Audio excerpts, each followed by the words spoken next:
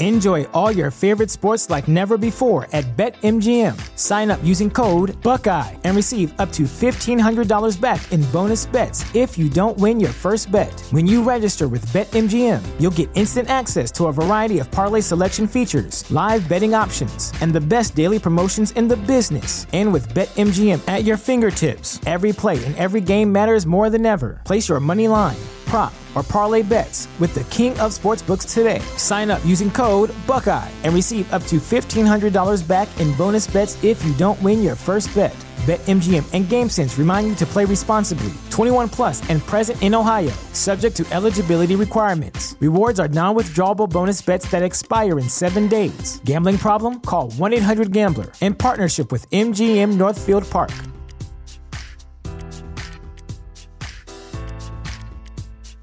Hey guys, thanks for tuning in to today's episode.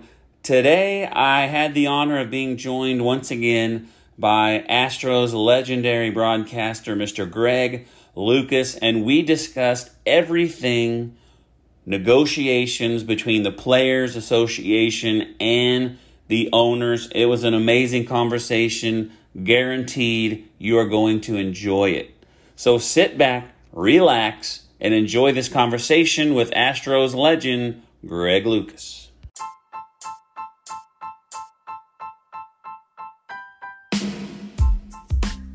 Welcome to Astros Baseball, a podcast by a fan for the fans of the Houston Astros. Here is your host, Rob Fontenot.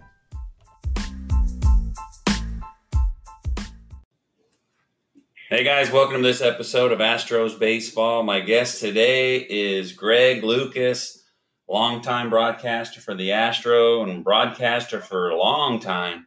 Mr. Lucas, welcome to the show once again. This is your third time here. It is always, I haven't been counting, but it's always great to be with you and talk some baseball. Well, I have to say you're my favorite guest, so as many times as you'll come, I'll always have you. Well, being retired, I am not hard to find. Anyway, I was going to ask you if you heard this. I saw this on ESPN just now, and I don't know how this will affect the Astros at all, but Greg Abbott has said he's allowing outdoor professional sports in Texas at a 25% capacity. I don't know if I don't even know if the Astros are considered an outdoor stadium.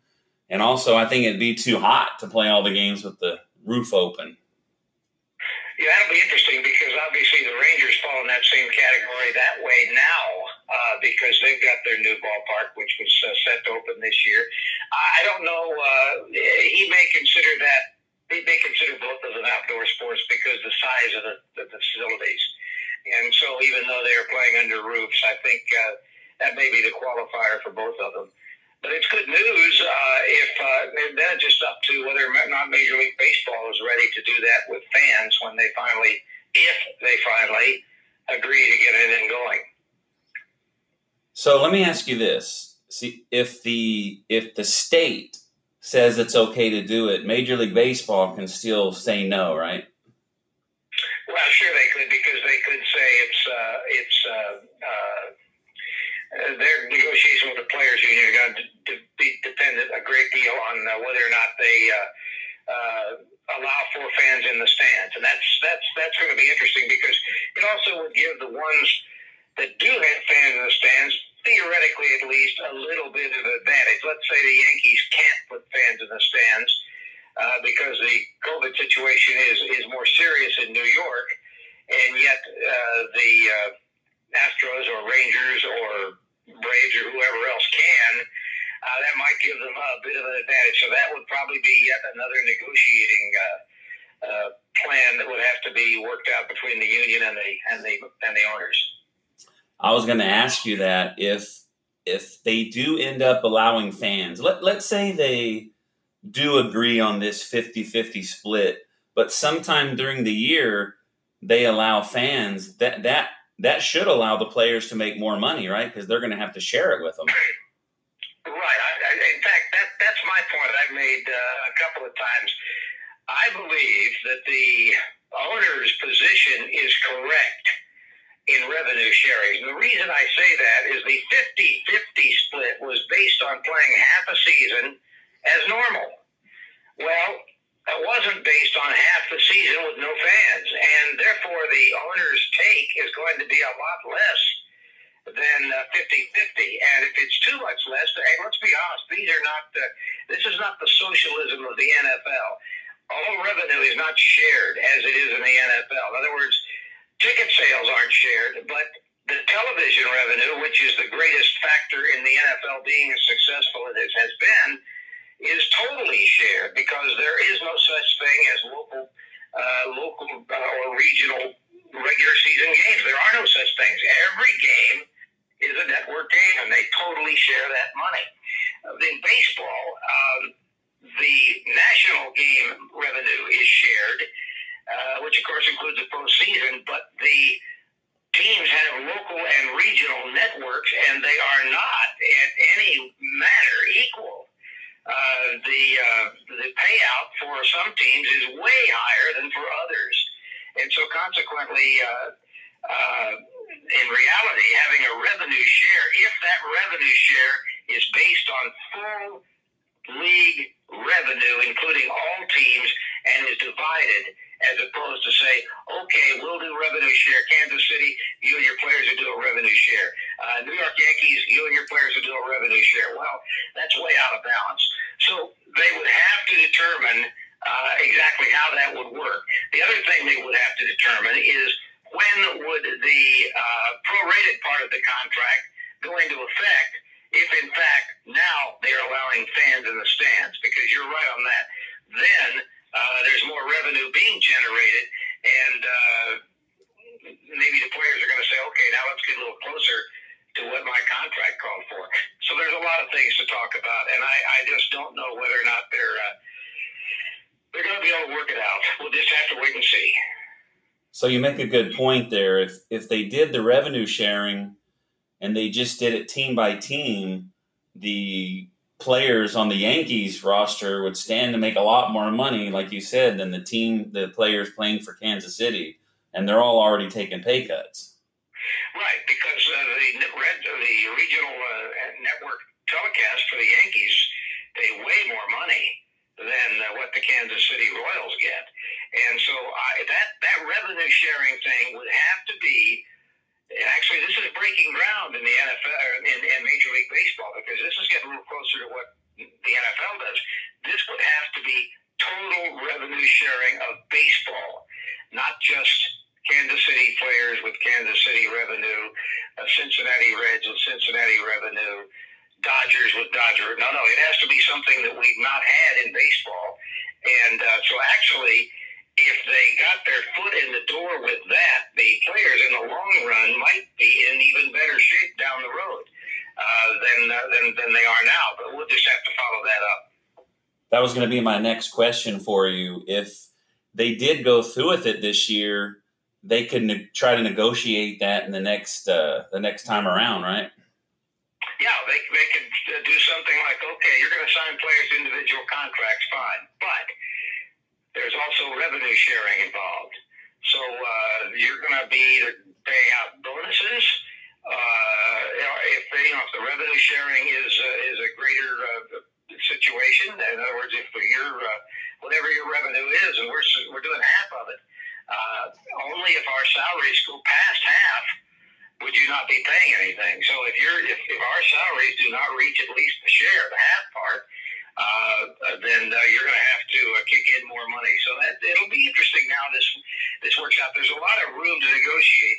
Common sense says that there should be some form of revenue sharing if they are going to play a special type baseball, which means at least a lot of it with no fans in the stands, and therefore revenue way down, as opposed to flat out honoring half of what the players were contracted for based on a full season.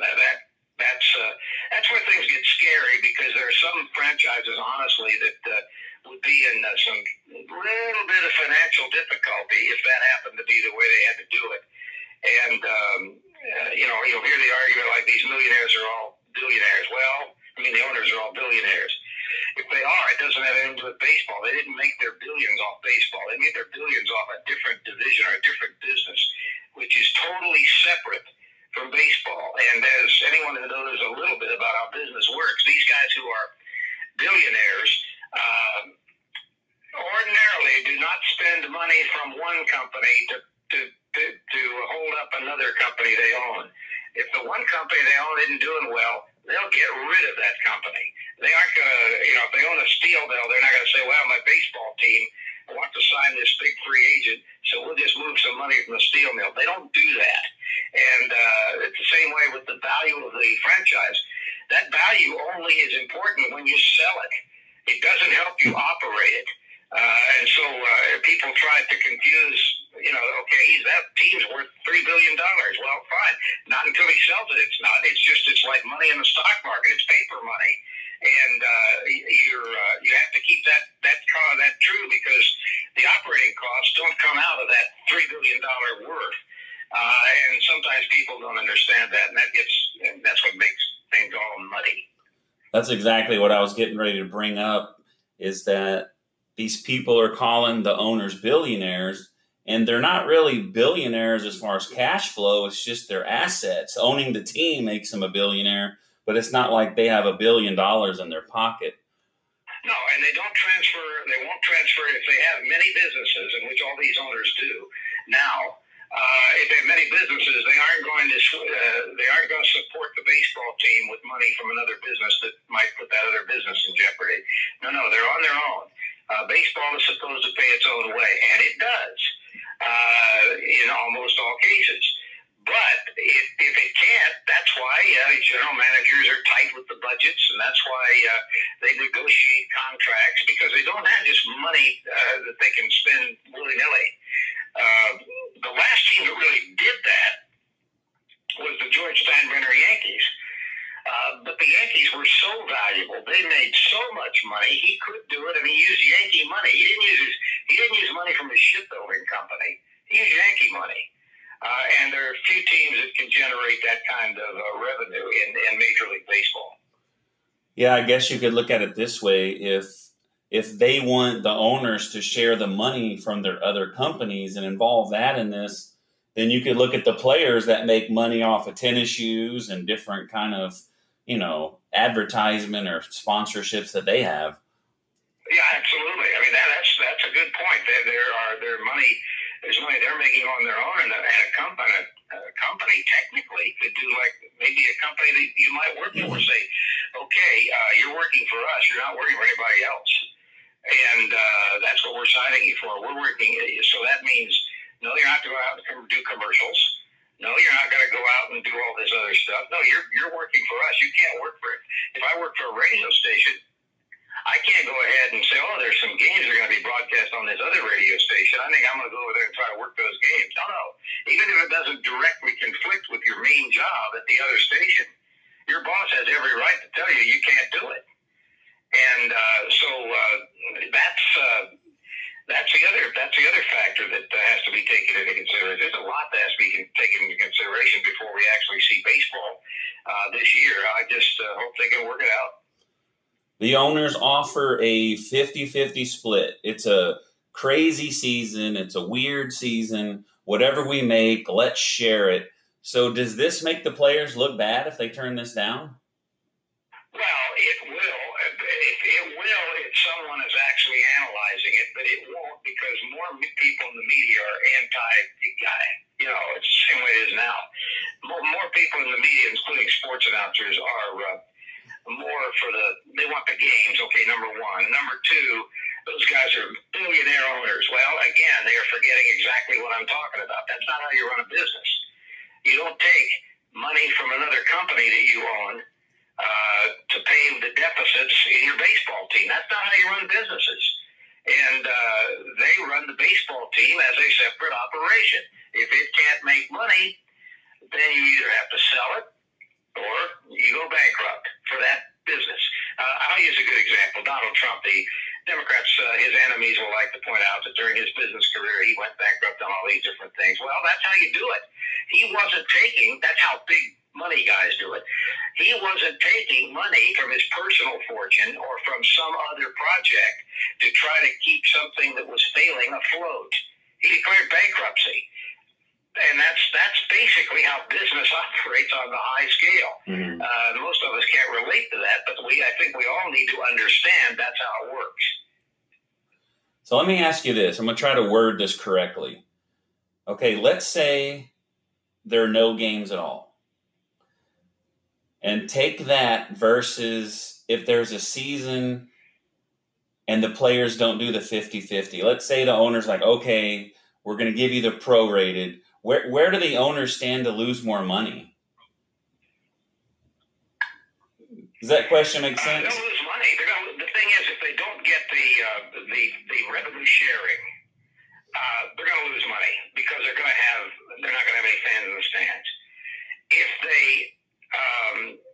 don't do a deal and there's no baseball, they're going to lose money too. Of course, the players will really lose money. The baseball operation will lose money, but that's kind of that old story about did you lose $2 million or was it really a case of you just didn't make the $2 million you expected to? In other words, are you in debt or you just didn't make as much as you wanted to? And in business, you'll hear that statement quite often. They'll say, "Well, we lost $4 million last year." And the reality is they didn't lose a dime in real money. They just didn't make the $4 million that their books expected them to make. Right. And unless they'd already decided to spend that money that they didn't make, they really didn't lose it. They just didn't make as much as they wanted to. So that's semantics. But no, baseball ownership would lose money if they don't play. Baseball players would lose all of their salaries if they didn't play. And so what's more important? Playing for a little bit less under the circumstances. We're not talking about anything permanent. We're talking under the circumstances or not playing at all. And we'll just have to wait and see who makes the first move. So if the Players Association won't agree on the revenue sharing, are the owners better off just not playing at all? Some teams, I believe that is true. There are some teams that I believe that is true. And the problem with Major League Baseball is that they will never have an equal situation with television money. They just can't because the networks, the formula is a game a week. That works perfectly for football because they only play one game a week. You're a Dallas Cowboy fan or a Texan fan or a fan of any particular team. Your team only plays once a week. That's the only game you really care about. Baseball, they play 5 to 6 days a week. Mm-hmm. Well, there's no way you're going to get network money for a schedule that has many games. And therefore, those other games that are not televised by a network are going to be on local or regional television, and they simply cannot pay what would be considered a network rate. Therefore, every market is different. And I don't believe you would ever get the owners to agree to totally pool all of their local regional network money, because that would be patently unfair to the markets that can afford big payouts, New York, Los Angeles, Chicago, because they would have to give up an awful lot of their money to help support Kansas City and Milwaukee and so on and so forth. So baseball's in a strange situation compared to the other the sport that it's compared to the most, and yet they're so different you can't really compare them. Max Scherzer tweeted out, I think it was last night, he said there's no need to engage with players on any further salary reductions. Well, then if that is true, then they might as well just go ahead and come out and say we're not playing the season. Simple as that. The owners should just say that. We're not playing the season. And there's a ploy that could be used if, in fact, that would cause any ball club to have to go bankrupt. And that is to disband Major League Baseball. You disband Major League Baseball, and then you reform new Major League Baseball for the next year. This negates all the contracts that exist between a players' union and baseball because those were with Major League Baseball. They weren't with new Major League Baseball. Most of the same franchises would be coming back in. They would have no obligation with a players' union, and they would be starting at scratch and possibly in a stronger position. Now, this concept is not new. It was tried in the original World Football League back many years ago. After the first season where so many teams were losing money, they disbanded the World Football League, and they named a new commissioner of the new World Football League. And all the old contracts were negated. In other words, if they owed guys for uniforms, they declared bankruptcy, and then they worried out, they figured out what percentage they were going to pay. But the next year, it was a new league, so the people that had the new teams did not have any debts. They didn't have to assume the debts of the old league. Well, baseball could do that. The only caution is that it really didn't work for the World Football League because they didn't make it through the second year. They still had problems. But it can be done. You can, if you have teams that are going belly up, which I don't think any of them are that bad off, but if you did, you can actually disband what we know of as Major League Baseball. I think the big thing all of us have to remember, baseball will not die. How it is done and operated now as a business might, but baseball will be with us on a top level till the end of time.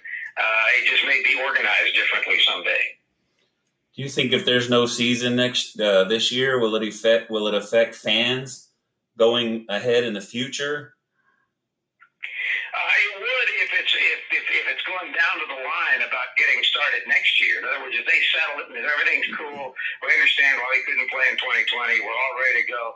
I don't think it will affect them as much as you might think. And again, it's baseball fans. Baseball fans are very loyal. You're going to get all these guys on these talk shows griping and complaining. Most of these guys who are running talk shows don't know which end of a bat you use. They grew up in the era of football being the only sport that counted, and they don't really know baseball. So they don't talk about baseball much. So they're going to be negative. But I think the baseball fans, and we see that every year with the millions and millions that attend games on the major league level and even in the minor leagues and amateur levels, there's always going to be baseball fans. There's always going to be baseball. It may be organized differently someday, but there will always be a top level of baseball. I know if there's no season this year, it won't affect me at all. 2021, I'll still be there. But it should have an effect on the free agency market, right? Well, that's some of the things they would have to negotiate because the owners are going to argue the season wasn't played. Therefore, all of the contractual situations should simply revert to what they were going to be in 2020, which that means that George Springer has one more year to play for the Astros, and Mookie Betts will actually play a season with the Dodgers before he's a free agent. Of course, there will be an argument about that because chronologically, he was supposed to, they both were supposed to be free agents in 2021, but as far as having played the season that they signed for, they never would have played it. So in that regard, it would be something they would have to negotiate because players would come back and say, but I'm a year older. Therefore, I may have lost a little bit. And that's going to be demonstrated next year where I would have already been into my free agent year. There'll be arguments like that. You know how lawyers are, but we just have to, that's one of those things we'll have to wait and see. I think the biggest problem with all of this is that while there is no way in the world anyone could have expected something like COVID-19, all sports and everything are going to have to write contracts now with some ridiculous clauses that sound stupid just to cover them so they know exactly where they stand. Because you never know what's going to happen. World War, or two franchises are knocked out because of an earthquake. What do? They actually have some clauses regarding if you lose a team in a plane crash, how you restock the franchise. They have that, but they don't have things that cover what we've had this year with the virus, and they're going to have it in the future. The example that I keep seeing when they talk about if the players take the 50-50, they always bring up Mike Trout. His prorated agreement would be $19 million, and if they did the 50-50, he would only make $6 million, which is still a lot of money as far as the fans are concerned. But what I read is the Players Association are going to come back with a proposal to play 100 games at a full prorated salary because they don't want to take the pay cut. And the league is worried about extending the schedule due to a second wave of COVID-19. I can understand both things. I can understand they make both points. I think one point that could be easily made is that all those contracts those guys signed and are not going to be paid because the season is going to be cut back will basically be grandfathered to begin next year. In other words, they would not have lost a year. They would have, at their option. Now, it could be, you could negotiate it that way too. Like Mike Trout, he loses a $35 million paycheck. He's got 9 more years, $35 million. And he has to play at some other event due to this COVID-19. Then his contract now says that he still has 10 years at $35 million. It just starts next year. I mean, there's all sorts of ways at his option, if he wants to. Now, he may say, no, I want to be a free agent in 9 years instead of 10 or whatever. But it would be that would be a player's option then. And it would be a simple way to be able to play this year at less than what was originally contracted for, and yet you're still guaranteed to get the money. And actually, you would come out with more money because you would have gotten an extra season, even though this season may have been for less money. That's another way you can negotiate. I mean, there's all sorts of ways they can negotiate this. They just got to get it done, and I think they can. It's just a question, are they going to be willing to? The 100 games starting in July will require some stuff that once they start, the players are not going to like, because they're going to be playing every day and they're going to be playing doubleheaders. And they're going to be claiming fatigue. Now, they can have bigger rosters. They can add 5 more players to a roster. But they're still going to be claiming fatigue, and they're going to be maybe sorry they agreed to it. But, hey, if that gets them, if money is so important to them, then that's what, we'll see how it goes. But that might be pushing it quite a bit, because if you start in about July 4th, that's about the halfway point in a season. And so that means you would have about 81 games left. And that makes the most sense to me. But there's a lot of things they're doing in these negotiations that don't make a lot of sense. I guess if they did play 100 games, that would be more money for everybody. So let's go to this side. It would be more money, but what's the value? What's the important? And then, well, of course, then you've got to figure out again what you're going to do at the postseason, because they wanted to expand it. Yeah. But that was based on an 81-game season, and so. And of course, the more you expand it, the more you're in danger of major weather problems, unless they just decide 1 year only the World Series is going to be played in these 2 cities, whether they got teams in them or not. Right. And of course, they'd be making all their money off of their TV money, because they would have a tough time selling them out. But who knows what they're going to do? I just think that the 2020 will be a season that will never be forgotten in baseball. I just hope it's not a season that never happens, and that's possible still. Okay, I got about 3.5 minutes left. What are your opinions on the all the medical side, the safety protocols that they have in place? Well, I think they may be a little bit overdone for inside the clubhouse, because these guys are going to have all been tested frequently. And so none of the players or the people around the club should be carrying or having been exposed to COVID-19. So once inside the clubhouse, I think maybe things could be a little bit more relaxed, more like in your family. The key is between games, what kind of control are you going to have? You see, I'll use Korean Baseball Association as an example. I watch a lot of games. That is a relatively small country. It's physically about the size of Indiana. They've got 10 major league clubs, but they're all bus distance apart. They have these luxury buses. Therefore, they really have a handle on what the players are doing almost all the time they are away from the ballpark. So it's not so hard.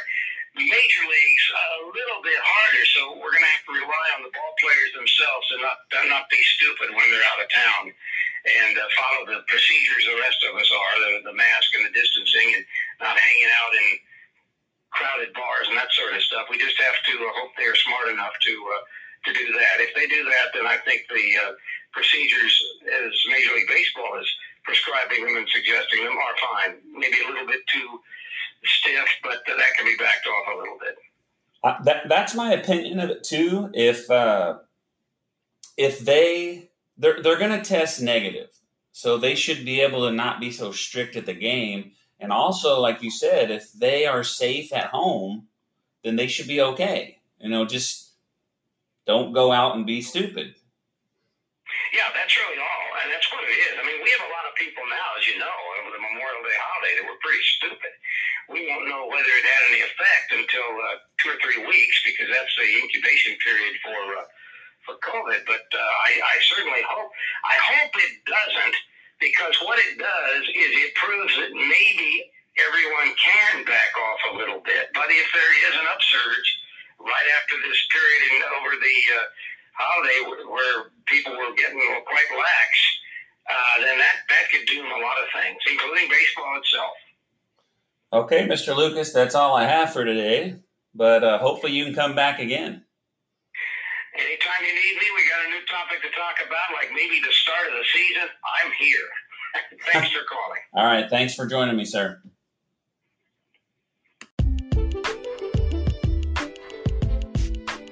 Thanks for listening to this episode of Astros Baseball. Make sure to subscribe so that way you will be alerted when there is a new episode. Follow Rob on Twitter at Rob Fontenot.